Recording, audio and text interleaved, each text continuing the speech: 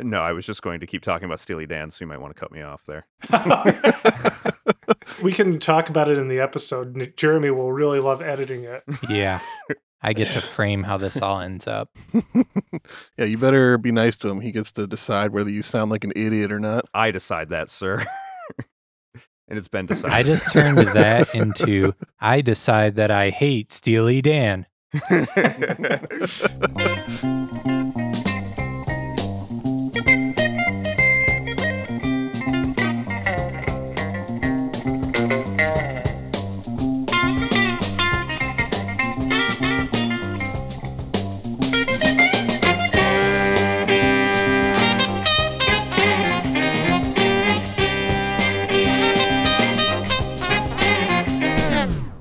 Welcome to I'd Buy That for $1, a podcast about inexpensive, common, and underappreciated records that are waiting to be rediscovered. I'm your host, Sean Hartman, and I'm joined by my regular co-host, part-time copy editor and director of franchise development for Dippin' Dots, Peter Cook. No, Peter? We lost Peter? Peter? Hello? I'm back now. I didn't Well, hear you anything. just got introduced. Hello, everyone. Whatever my title is, I stand by it. Hello. Should we just start over? No, I love that. All right, cool. And we're also joined by Age of Empires 2 Pro Circuit strategy consultant and early game specialist, Jeremy Ruggles. It's all about the drush, baby.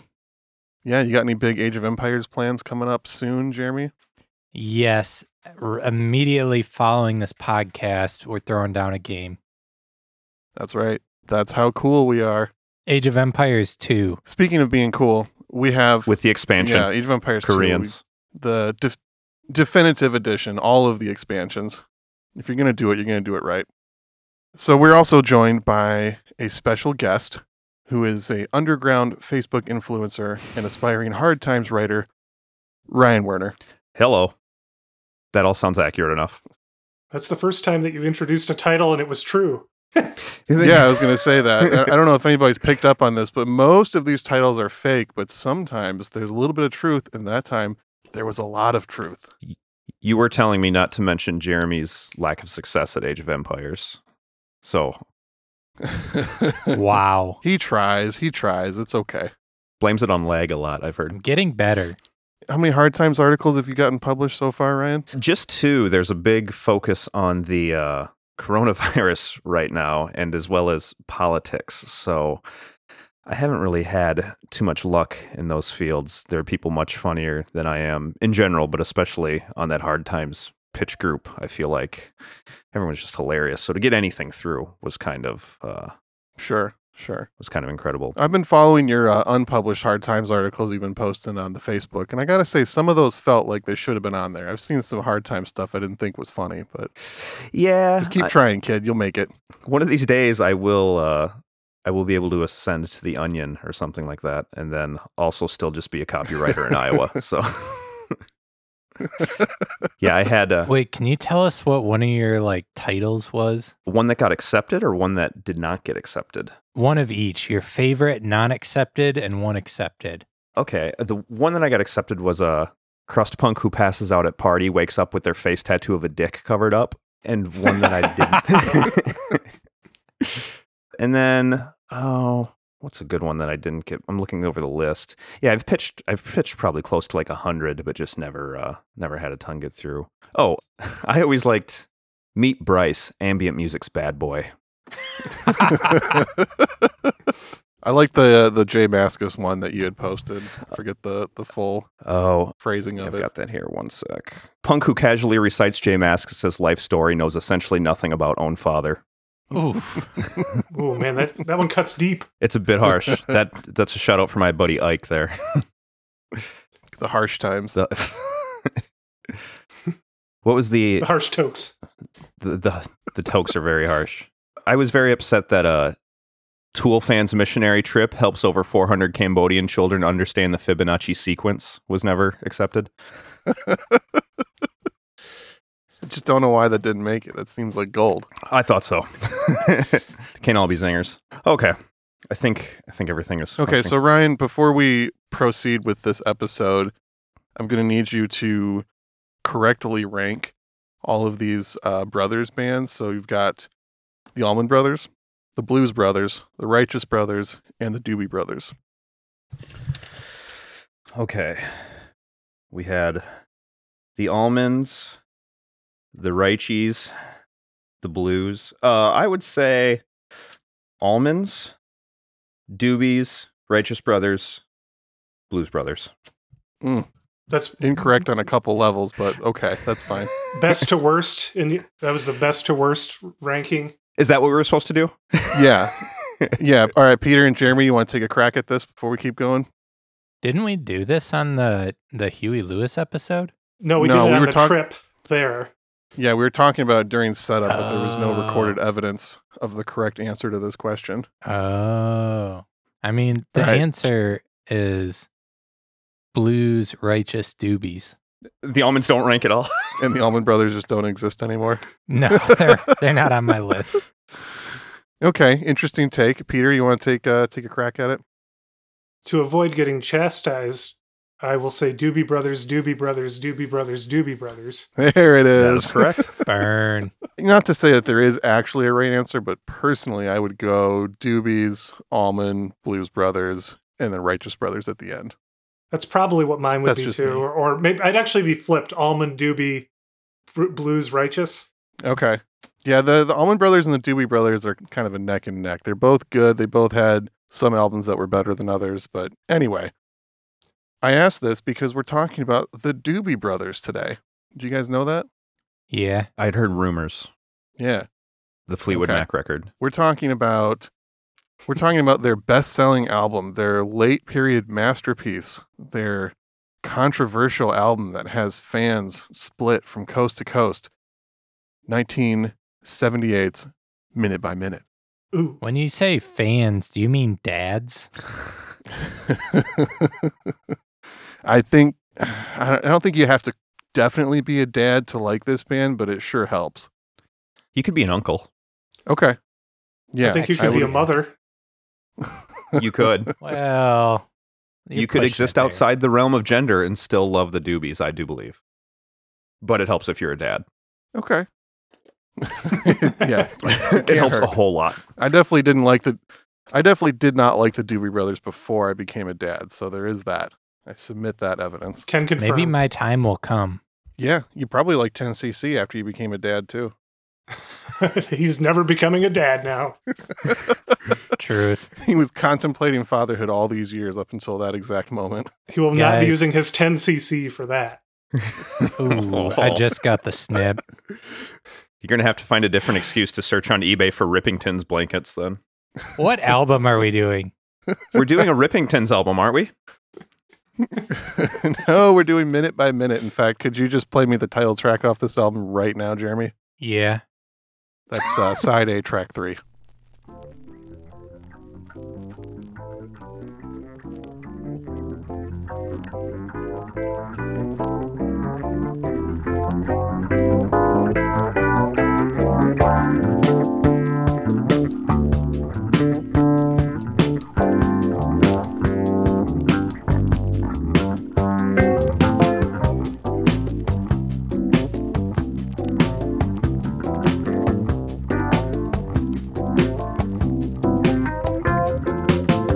Hey, don't worry, I've been lied to.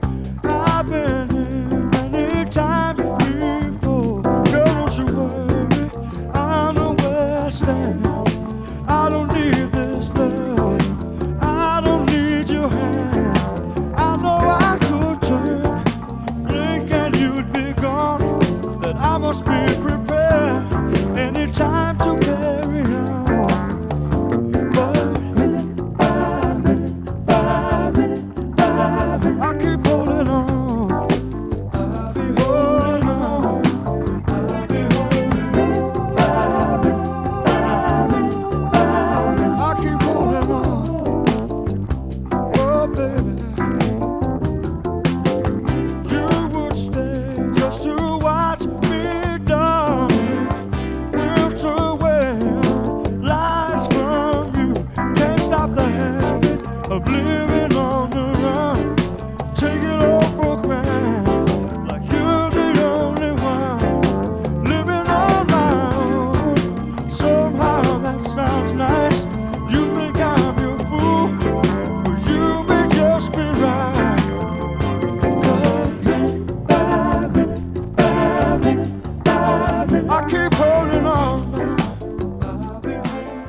Now, wait a gosh darn minute.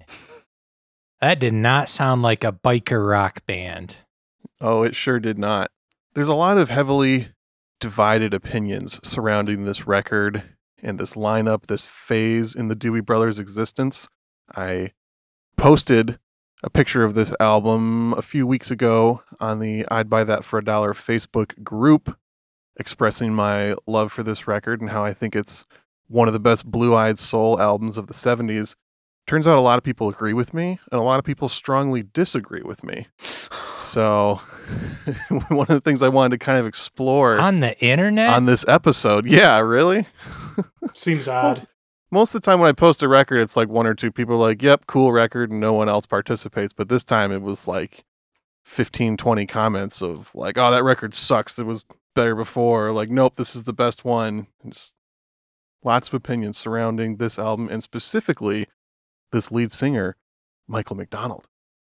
Which leads me to one other quick question. What do the bands Van Halen, the Doobie Brothers, and AC/DC have in common? They were produced by Ted Templeman. I don't think AC/DC was. Van Halen and the Doobie Brothers both were. Is that? Wow. I'm going to say that they got most famous with fake singers. What is that supposed to mean? Like the real singer who started the band wasn't in the band when they got famous. That's close to the truth, Ryan. Would you like to weigh in? I mean, are we talking about real Van Halen or the David Lee Roth Van Halen? Just Van Halen, whatever. Two distinct phases of singers. I mean, all variations of it are pretty unimportant to me, so.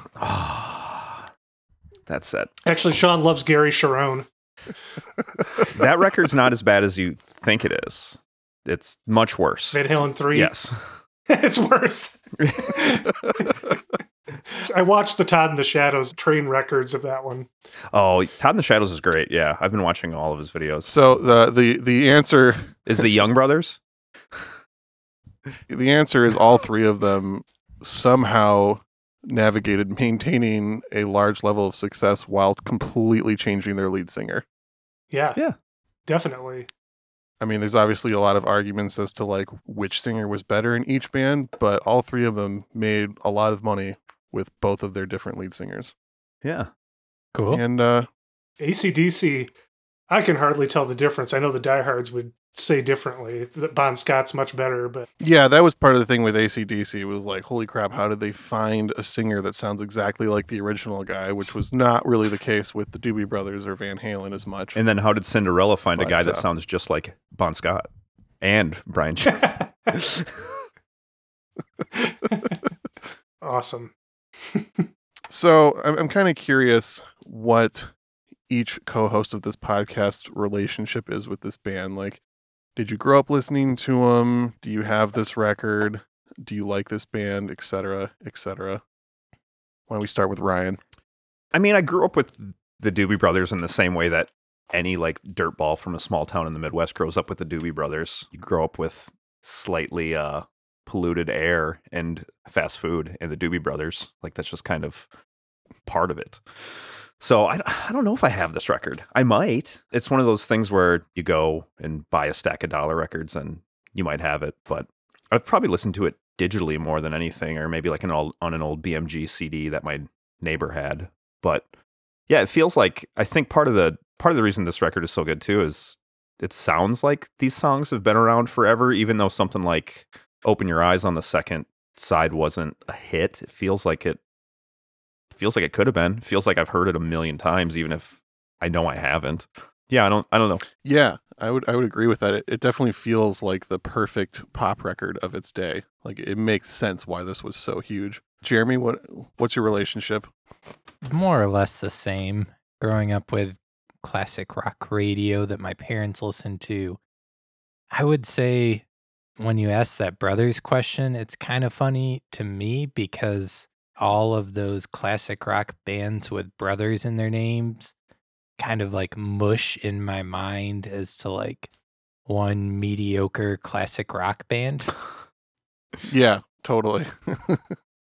You were like, you got to listen to this album, Jeremy. This is way different than, the Doobie Brothers you think you know. And It is different, but it's just Steely Dan.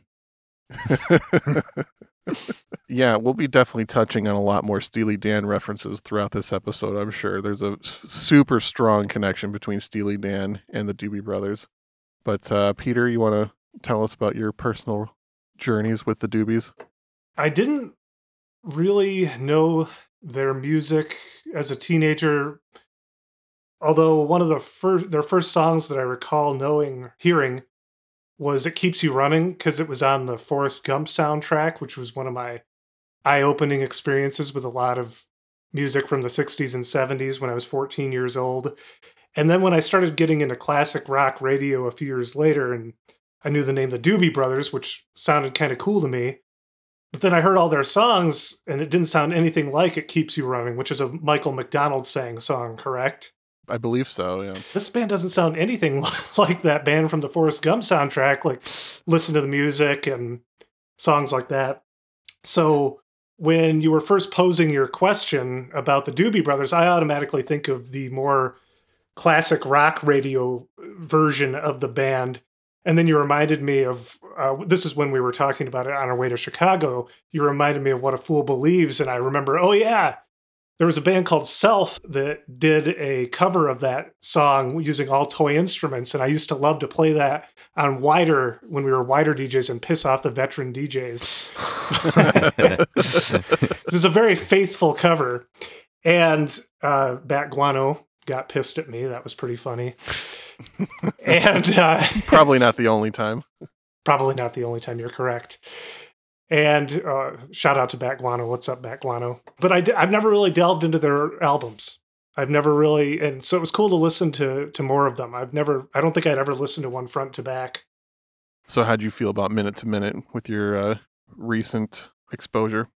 I'm currently divided. And I think it's culturally. I think it's great. It's fun music. But the world that we now live in, where J.D. Riznar has made yacht rock, J.D. Riznar from Michigan has made, with his yacht rock series, has kind of made the genre into a parody. I almost am partially feeling like I'm listening to comedy music when I listen to them. And the other part of me is having a lot of fun. Yeah, totally. Well, I think in a lot of ways that encapsulates a lot of the varied opinions about this band and this record. My personal experience with it is, I think when I first started buying records, I think I got a box of dollar records from like a friend's dad or something, and kept a few and kept a bunch because I was like, oh, these are like classic rock records that you're supposed to have. I think there was one or two Doobie Brothers records in there, like The Captain and Me. And as I gradually started actually listening to these records and deciding if I liked them or not, the Doobie Brothers were a pretty early, like, nah, this is not my thing. And I pretty much just passed them off for the next 10 years, knew a couple of the hits, obviously, probably more of the earlier hits, listen to the music, Jesus is Just All Right, etc. And kind of just associated, like Jeremy, with just a general, like, this is a classic rock radio band that's not offensive, but it's just super not my thing, and I have no reason to ever put one of their records on again. The turning point for me with this was the Thundercat record that came out a few years ago, where the first single off of it was a track that features Michael McDonald and Kenny Loggins both doing verses on it. And that track is awesome. Yes. And I was like, man, like, okay, if Thundercat thinks these guys are cool and they both just slayed on this song, maybe I need to take a second look at some of this stuff. And then I was DJing with a friend of mine, Trevor Coleman, DJ Caribbean Health, and he put on one of the MF Doom instrumental albums, and the track was Mandrake, which is basically just a loop of the intro to the song What a Fool Believes off this record. I was like, man, this is so good. Like, what are they sampling? It's like, oh, it's the Doobie Brothers. I was like, okay. All right, Thundercat and MF Doom are repping the Doobie Brothers. I definitely need to take a second look. And I probably like the next day at the record store put on this copy of Minute by Minute and was like, okay, this record slaps. I need to figure out what's going on with the Doobie Brothers. Listen to the early stuff again. Didn't really like it. And then started reading up on how they made this huge transition in about 1975, where they switched lead singers and completely changed up their style of music. And I've been a fan of the late period ever since. Before we talk anymore, how about we play another track I'm into it. about What a Fool Believes, the one that was just mentioned. Oh, yeah. Side A, The track hit. 2, Jeremy. The big hit. Swinging the hits.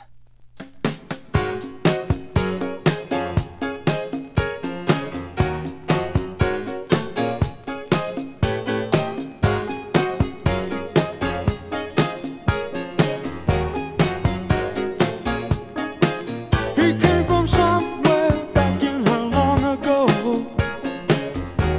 The sentimental fool don't see, trying hard to recreate what had yet to be created. Once in her life, she musters a smile for his nostalgic tale. Never coming near what he wanted to say, only to realize it never really was. She had a place in his life. He never made her think twice. As she rises to her apology, anybody else would surely know. He's watching her go. What a fool believes he sees. The wise man has the power to reason away what seems to be is always better than nothing,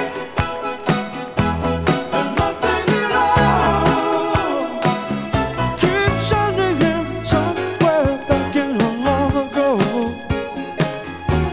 where he can still believe there's a place in her life. Someday, somewhere, she will return.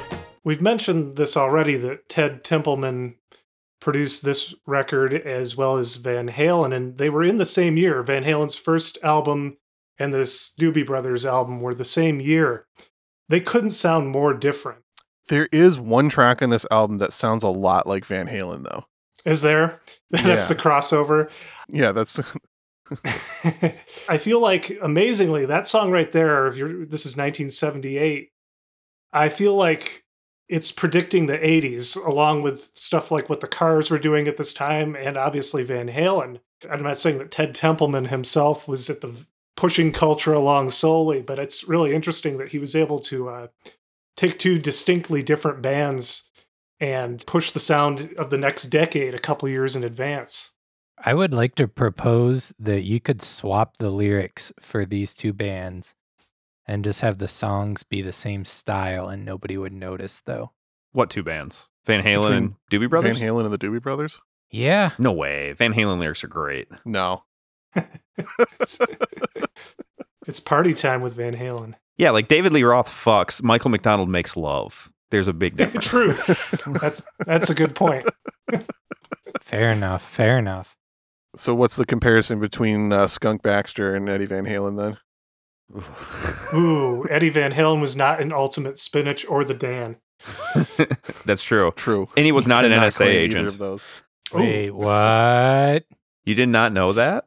That Jeff Skunk Baxter had a position at the NSA? No. Is that real? Am I being fucked it's- with? It's very real. He quit the band after this record and got really interested in rockets. Yep. What? Yeah, he was he had a chair on the Congressional Advisory Board for missile defense. I totally forgot about that, but I did see that Yeah. a while back. Wow.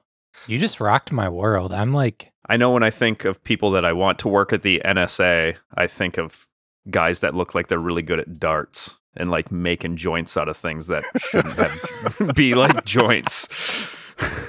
Like, yeah, man, I got a toilet paper tube and a pine cone. So like, we're going to get fucked up if you want to go out behind this dumpster here. Also, I work for the NSA. Yeah, no picture of Jeff Skunk Baxter that I've seen has been without his ridiculously over-the-top mustache, and it just seems to get worse with age, too. So I can imagine those high-level missile defense meetings were pretty entertaining for some people. It's like the alternate 1985 of Ace Frehley always talking about how he's an inventor.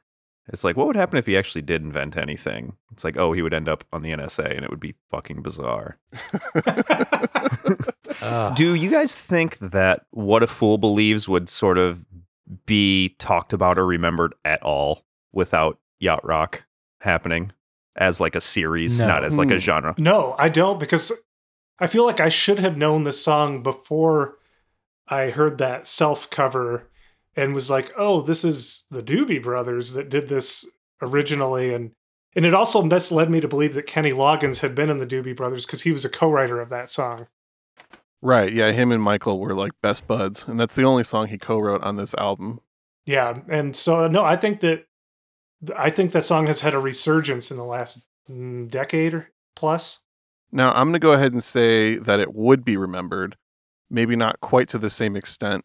The thing I've witnessed is there's a couple different waves of resurgence with this band. You've got the people who were our age when this record came out that want nothing to do with it because they heard nothing but these songs for 3 years on the radio, and they just hate everything that has to do with Michael McDonald and this version of the band. Yeah. And then there's the people that ironically got into it because of the Yacht Rock YouTube series, which was kind of a while ago at this point, right, Peter? Yeah, it was like 2006, 2007. Sure. Holy shit. And then I'm seeing this wave of musicians and influencers who are kind of reevaluating a lot of this Yacht Rock stuff strictly on the musicality of it and recognizing like, yeah, there's a little bit of cheese and a lot of hype and baggage with it, but a lot of this music was really good and made by some of the best musicians in the world at this time. Michael McDonald performed that song with Thundercat at like Coachella the year after that record came out, and people were loving it. I don't know. I think there's a couple different lenses to look at that through. Yeah, I feel like Rick Astley and that whole phenomenon might have put back the Doobs getting more respect earlier because it was right around the same time as the Yacht Rock series, the whole Rick rolling thing. And I think Rick Astley is totally like a poorer version of this stuff. Definitely. I think What a Fool Believes is kind of like an undeniable song, though. Like, not liking it is kind of just admitting you don't like that genre of music at all. It's kind of just... Or that you're just not allowing yourself to like good songs. Well, yeah, I mean, it'd be like saying like, oh, I hate Johnny Be Good, or like Superstition or Master of Puppets or something. Like, oh, then you don't like that kind of music. Or like, even like What is Love? Right. Like, okay, you don't like shitty Europop. That's fine. Like, you know, it's just like a perfect song that encapsulates an entire genre with it. Yeah. And I think was kind of the template for that genre. Definitely. Personally, my approach to it, like I said, with, you know, listening to the MF Doom sample of it, I bought the 7-inch of that song before I bought the LP, and unless I've completely forgotten, I don't remember hearing that song growing up. So it was kind of a new experience for me, and I started DJing with that 7-inch at some like outdoor DJ gigs I was doing over the summer, and every time I played it, people come up like, oh, I love this song, this is the best, and people of all age groups too. So it kind of was like, I didn't realize how strong of opinions people have about this, both good and bad. It's been interesting seeing the different groups of people and where they're coming from with this. I was a little disappointed in my research to find out that the Doobie Brothers also think their band name is dumb. Them and Archers of Loaf. Yeah.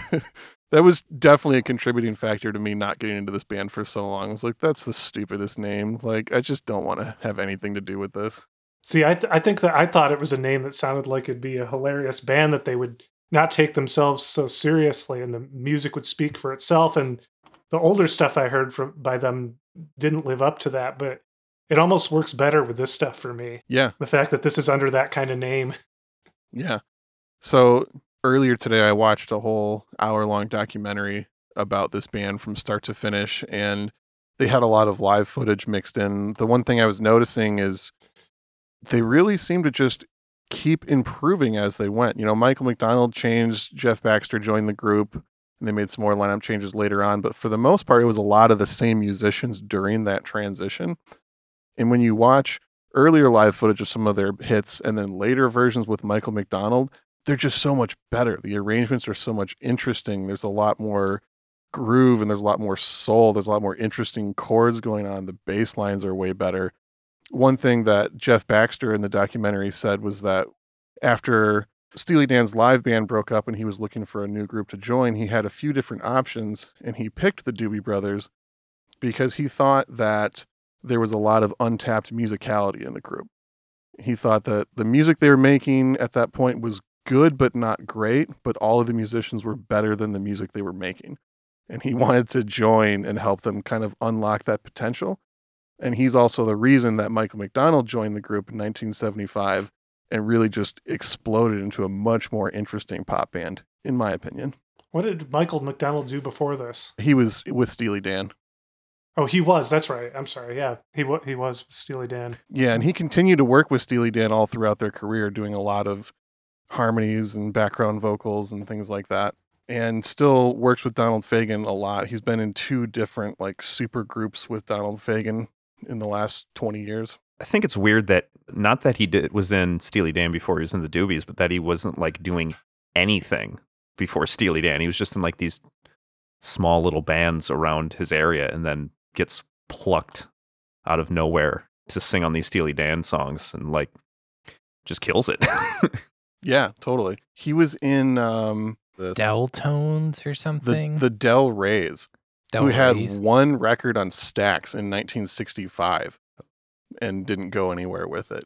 And it's pretty generic garage rock. I wasn't blown away, but it is interesting to hear what Michael McDonald was doing in the mid 60s before getting that Steely Dan pickup a few years later. When did that record come out? Well, according to Discogs, the Del Reys had 2 45s, one in 1965 on Stax, and then one on a label called Arch Records in 1968. Wow. He would have been 13 when the first one came out then.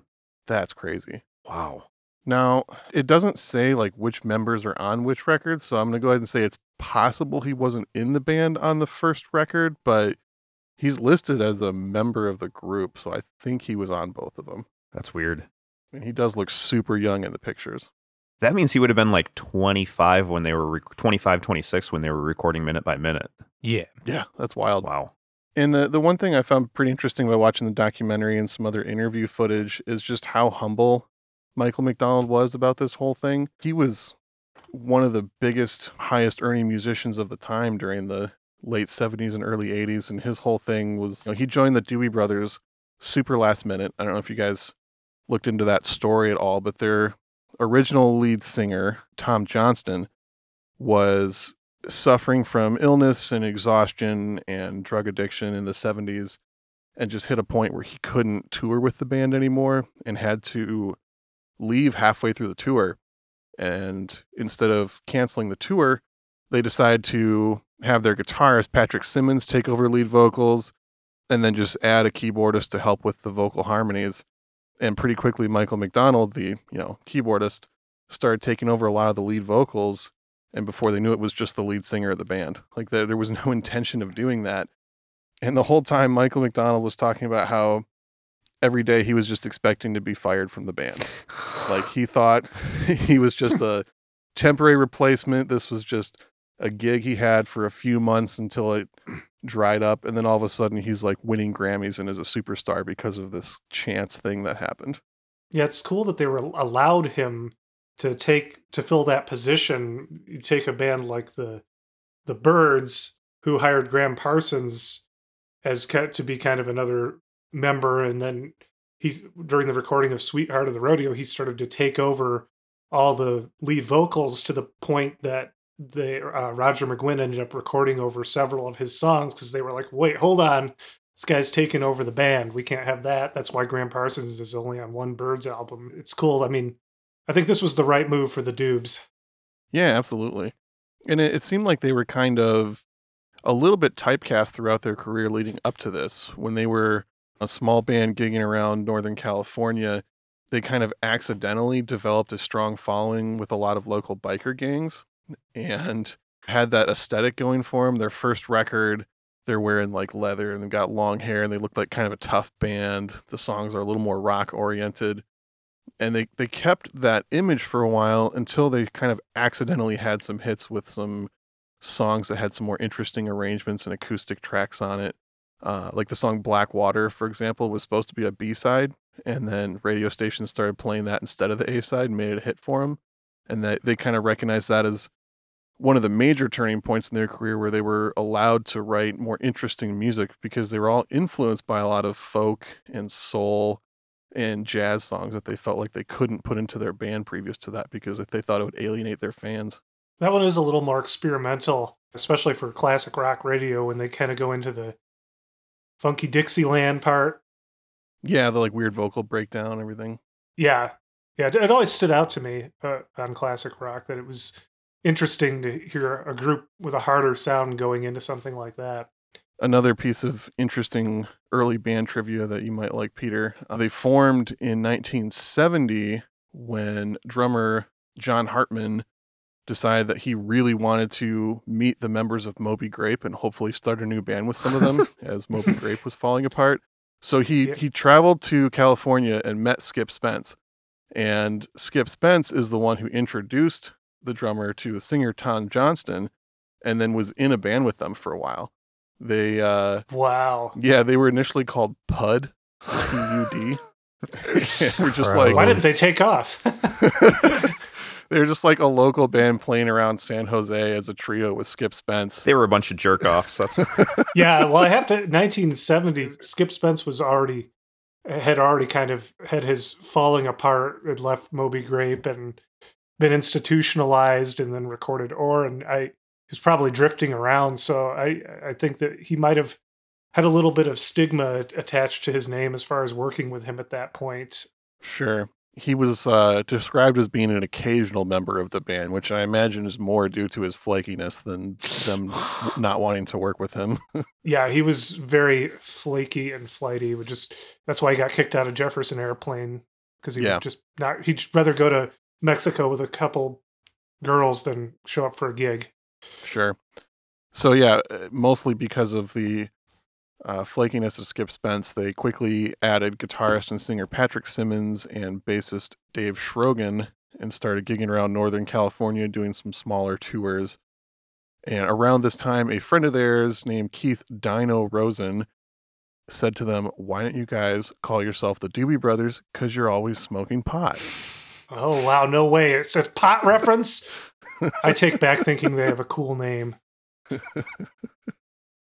And they thought that was the dumbest name ever, but couldn't think of anything better, so they played a couple gigs under that name, and then it just stuck, and they were the Doobie Brothers for the rest of their career. Ooh, be careful what you go by. You may get stuck with it. Yep. Signed to Warner Brothers in 1971, stayed on that label pretty much their whole career as far as I know. Their first album did not sell very well, the one I mentioned with the self-titled album where they're kind of trying to appeal to the biker crowd.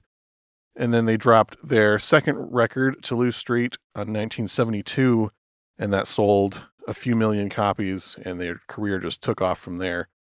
And just a few years later, 1975, their singer had to quit, and they brought in Michael McDonald. And Michael did 4 records with them. So the first one was called Taking It to the Streets, which was a bigger hit than they thought it was going to be. And Michael's kind of like phasing in on there. He's not on all the tracks. The original singer is still on some of it. And then they put out their next record with him, Living on the Fault Line, in 1977, which was their worst selling record aside from their first one that they'd had so far. So Michael was thinking like, okay, this is definitely it. Like, I just replaced the singer of this very popular band, and then I'm tanking with them. I'm going to get kicked out. This is over. They decided to make another record with them, and here we have Minute by Minute, their best-selling album. But then they broke up after this, right?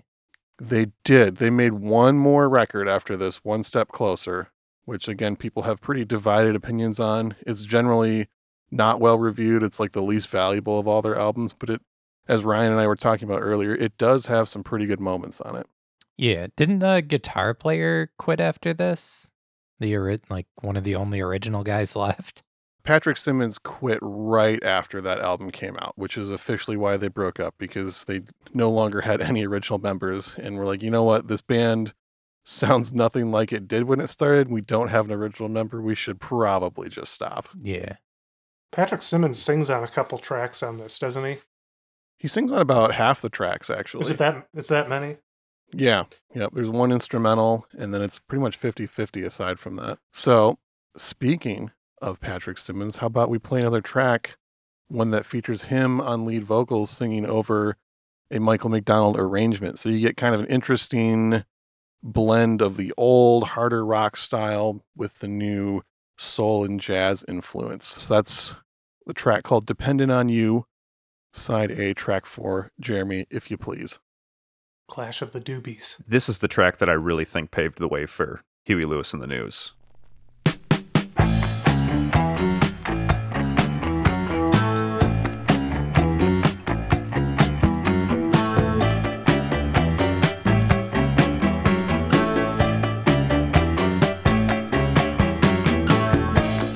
When I was so low, you were there to lift me up.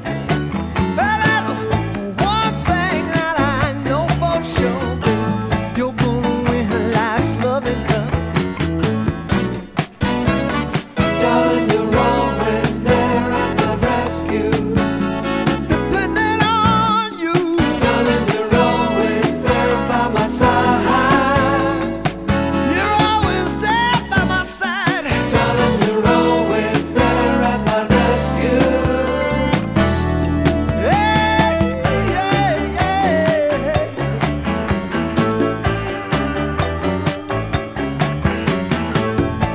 Now when I get too high, you are there to pull me down. It's so fine, someone to turn to, keeping my feet on the ground. Depending on you, darling, you're always there at my rescue. I'm depending on you, babe. Darling, you're always there by my side. You're always there by my side. Darling, you're always there at my rescue.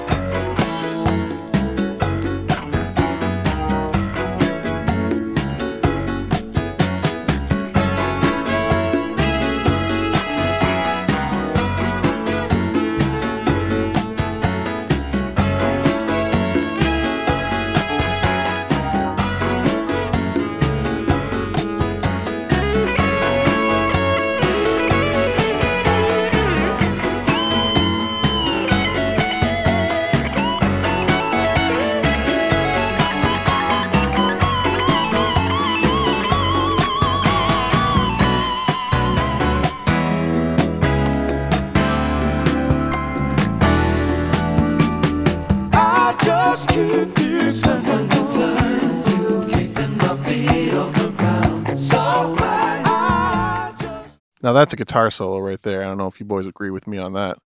Hard to Did you argue. hear my woo? Some Mahavishnu shit is what I think Ryan commented. That's exactly what I said. He's even got that like ice picky fusion tone. Like, oh yeah. I love it.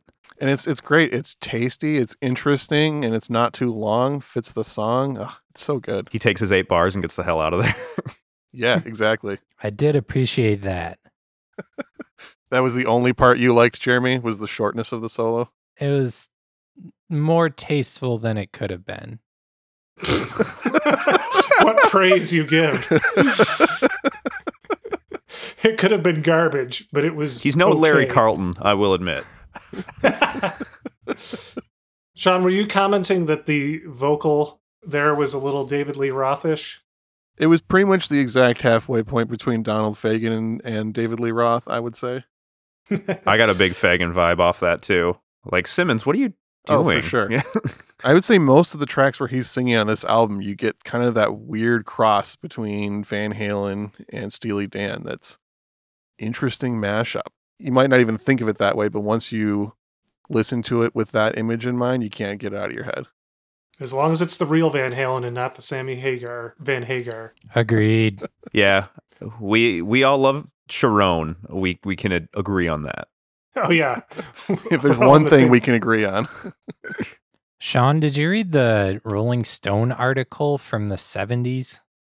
I did not. Would you care to enlighten Did you us a read that little bit? one article in Rolling Stone from the 70s, Sean? It's something like the Doobie Brothers, an unsung story of rock and roll or something. One of the interesting little tidbits from it, though, the back cover, I don't know if, do you have your copy in front of you? I sure do. All of you? Everybody have their copies? I have nothing in front of me. I didn't even notice at first that in the back cover that they're floating, and they were talking about the photo shoot of this where like 14 or 15 times they were taken up in a jet and just nose diving for like 30 seconds to create Whoa. weightlessness, and then taking these pictures of them, in a 0G free fall. And they were using it as this metaphor of, by the end of it, they were all feeling sick and exhausted. And it was just this ridiculous spectacle to try and capture this moment. Are you saying this is how you felt? Is this a metaphor for how you felt after listening to this album, Jeremy? No, but it is like how they felt making these albums and touring 200 shows. And from the article, the band members that had quit already made it very clear they quit because it wasn't what they wanted to be doing. It was like a business. It was tight schedules. It was doing the same things over and over and over until they hated it. Yeah, I just liked that a little metaphor of them like nosediving in a plane over and over and over until they were sick. I wonder if the front cover photo was taken after all the nosedives, because in that context, they do look a little sweaty and a little sick now. Yeah. That's called 1978, Sean. Yeah. If you Again, I wasn't there, so I just don't know. take it from me, kid. If you go to Tom Johnston's Wikipedia page, it talks about, it really dances around why he left. And what I could deduce is that it was like stomach ulcers and just too much like partying on the road and just exhaustion, like you said. But there are the words road touring lifestyle on his Wikipedia. And if you click it, it takes you to a page called The Social Effects of Rock Music. It just kind of explains how rock and roll makes you tired and worship Satan. Oh, no. There's also a full paragraph on Johnson's Wikipedia page of him explaining that it doesn't use his pinky finger when he plays guitar leads. And if you want to go fast, you should pick up and down instead of just down. He doesn't like punk, I take it. He's got all the hot tips. Yeah, I don't understand why that's on there. It's so detailed, as if, I don't know, he wrote it himself. He's a pedant. He's quite the pedant. A bit of a pedant. Yep. The documentary I watched came out in 1989, and a lot of the footage with him, he seemed to be choosing his words very carefully on what he talked about in regards to his hardships with the band. And yeah, he kind of brushed over his reasons, just like, I had a bit of a drug problem and I was just exhausted. And he also talked more about how he characterizes himself more as an introvert and just needs time at his house, like a home base kind of thing, and just the years of not having that, being with this band all the time, plus the drugs and everything else, just was completely destroying him. Both him and their producer and manager kind of agreed that he was just going to kill himself if he kept being in the band, and that it was in his best interest to leave, which is also why he didn't make a hard exit from the group. He kind of phased out over a few years and then has been a part of a lot of the reunion tours and albums and stuff since then. So they still maintained a really good relationship with a lot of these people. It was just like a reality that he couldn't overcome. I feel like that's the story with a lot of bands by the late 70s. I don't know if the excess of that decade and just rigorous touring seemed to have fried a lot of bands. Orson remembers. We seem to have developed a bit of a knack for talking about records right as they're about to get hyped more by the general media, and this is a prime example of that. The band officially reunited in 2019, featuring both Michael McDonald and Tom Johnston, and have been doing shows again, and are being inducted into the Rock and Roll Hall of Fame this year. Ooh. Wow. And also, producer Ted Templeman just published a new book about his career in music, featuring obviously a lot about the Doobie Brothers and Van Halen. I texted our buddy Isaac Turner. As Ike did I. Turner. Not to be confused with, Ike Turner, the very famous one. For our listeners, we have Kalamazoo Ike Turner by way of North Dakota. And he was actually reading that book when I texted him about being surprised that Van Halen and the first Van Halen album and this Doobie Brothers album were produced by the same guy in the same year. And he said, I'm reading his book right now. And of course, yeah, Ted, I don't know if you had things you were going to say about people that Ted Templeman worked with, Sean.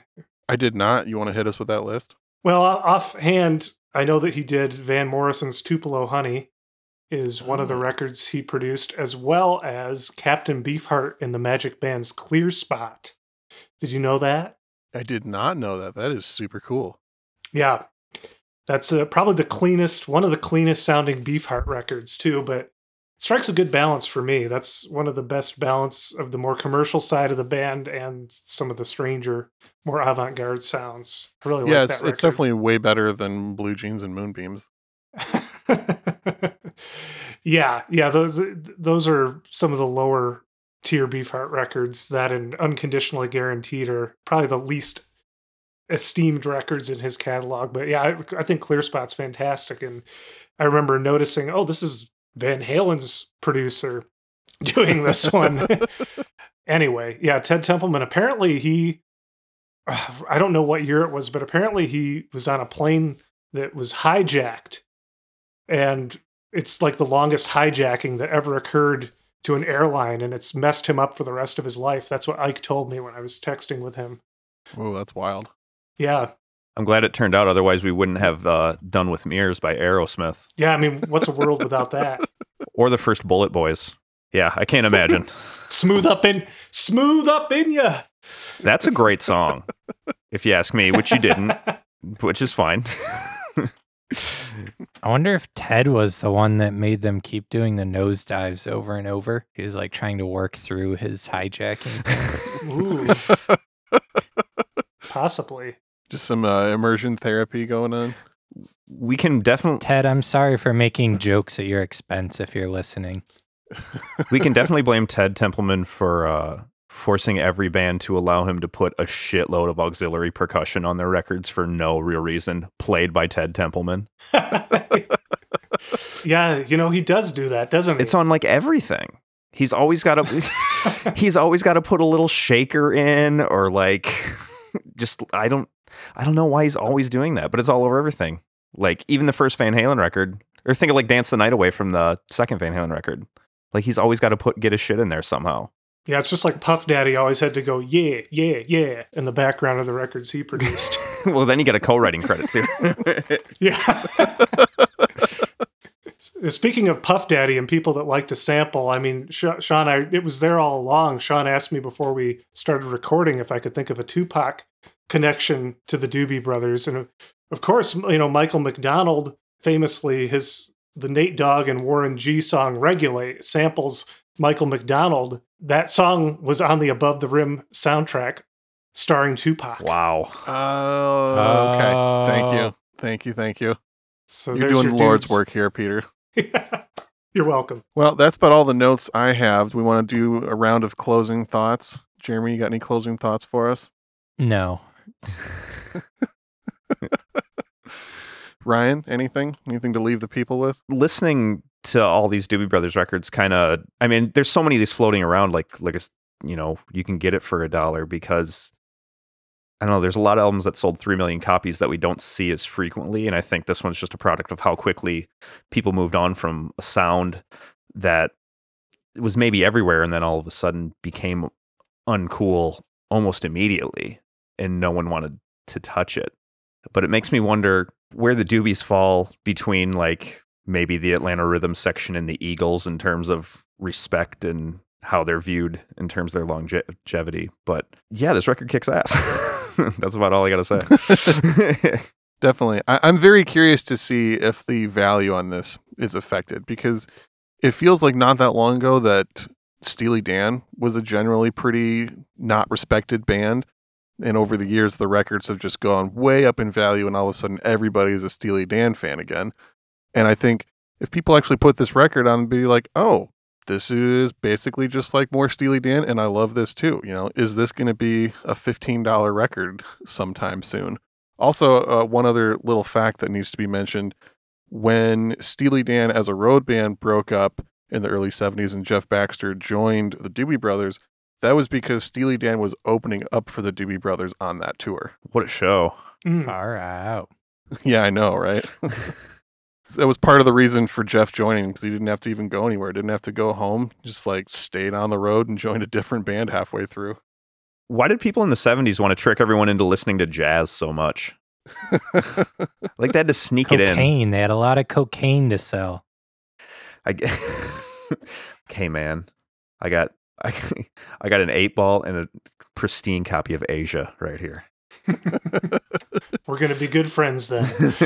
Do you think that like a certain percentage of the hate for this band has to do with this guy coming in and taking away their beloved leather-clad hard rock and adding a lot of black music influences to it?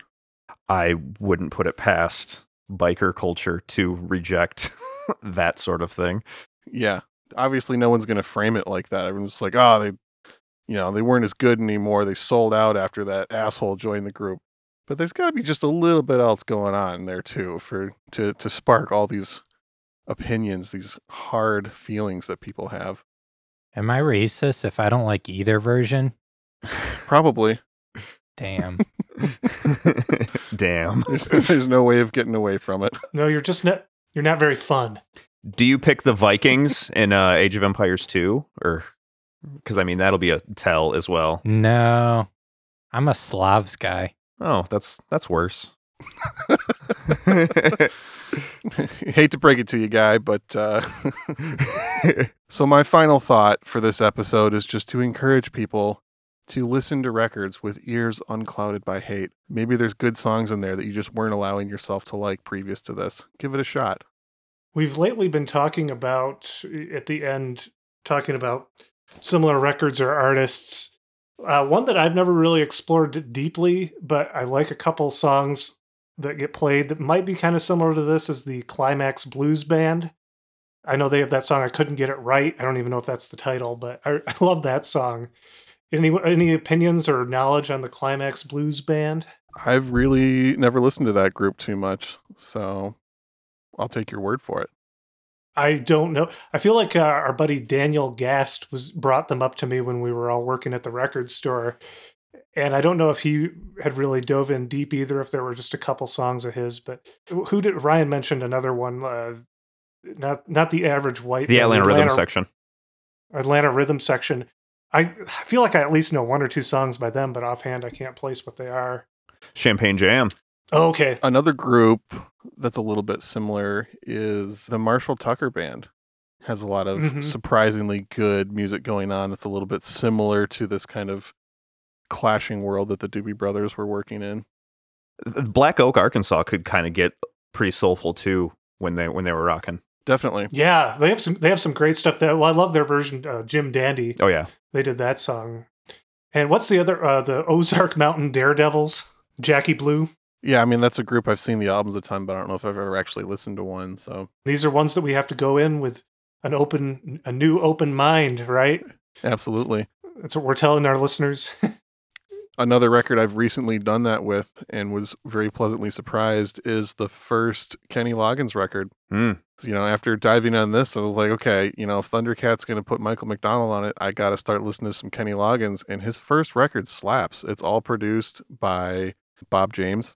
It's got some amazing players on it. It's, again, like a really interesting crossover of folk and jazz and rock and gospel on there. It's worth checking out. Definitely going to present that on an episode of this podcast at some point. We're going to do Kenny G. We're going to do Kenny Loggins. The first Yep. albums by both the Kennys. We're going super deep. Get ready. Buckle up. Thanks for joining us, Ryan. Thanks for having me. Yeah. Thank you, Ryan. Is there anything you're Absolutely. doing you want the people to know about? You know, I'm trying to live. I'm trying to laugh. Trying to love, mostly.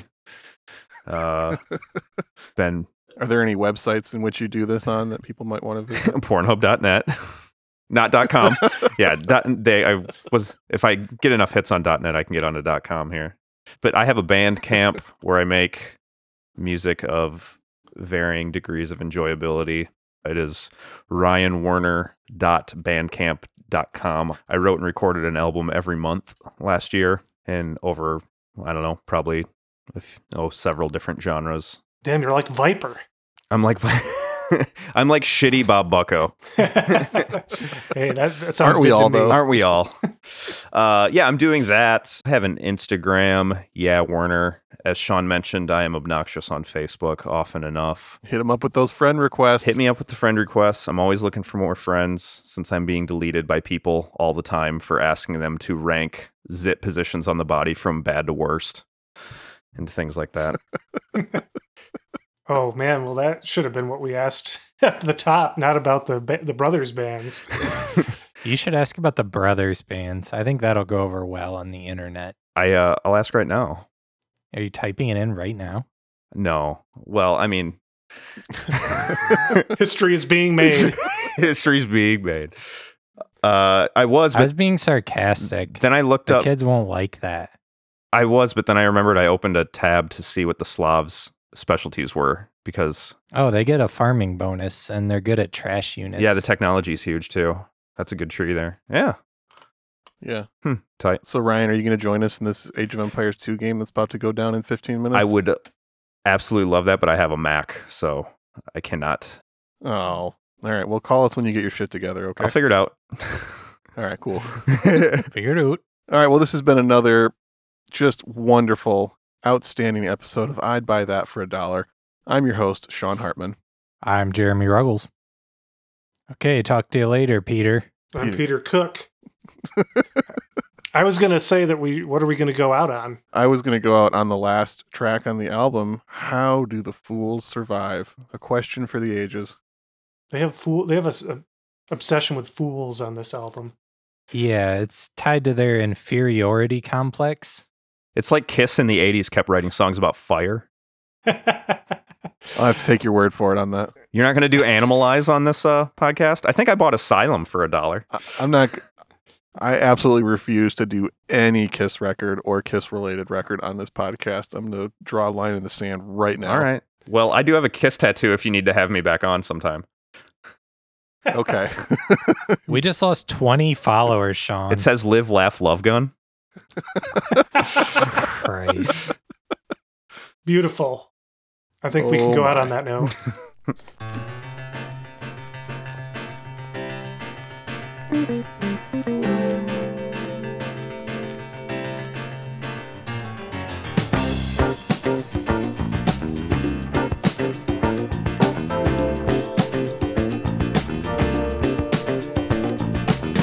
Oh, I had members lie.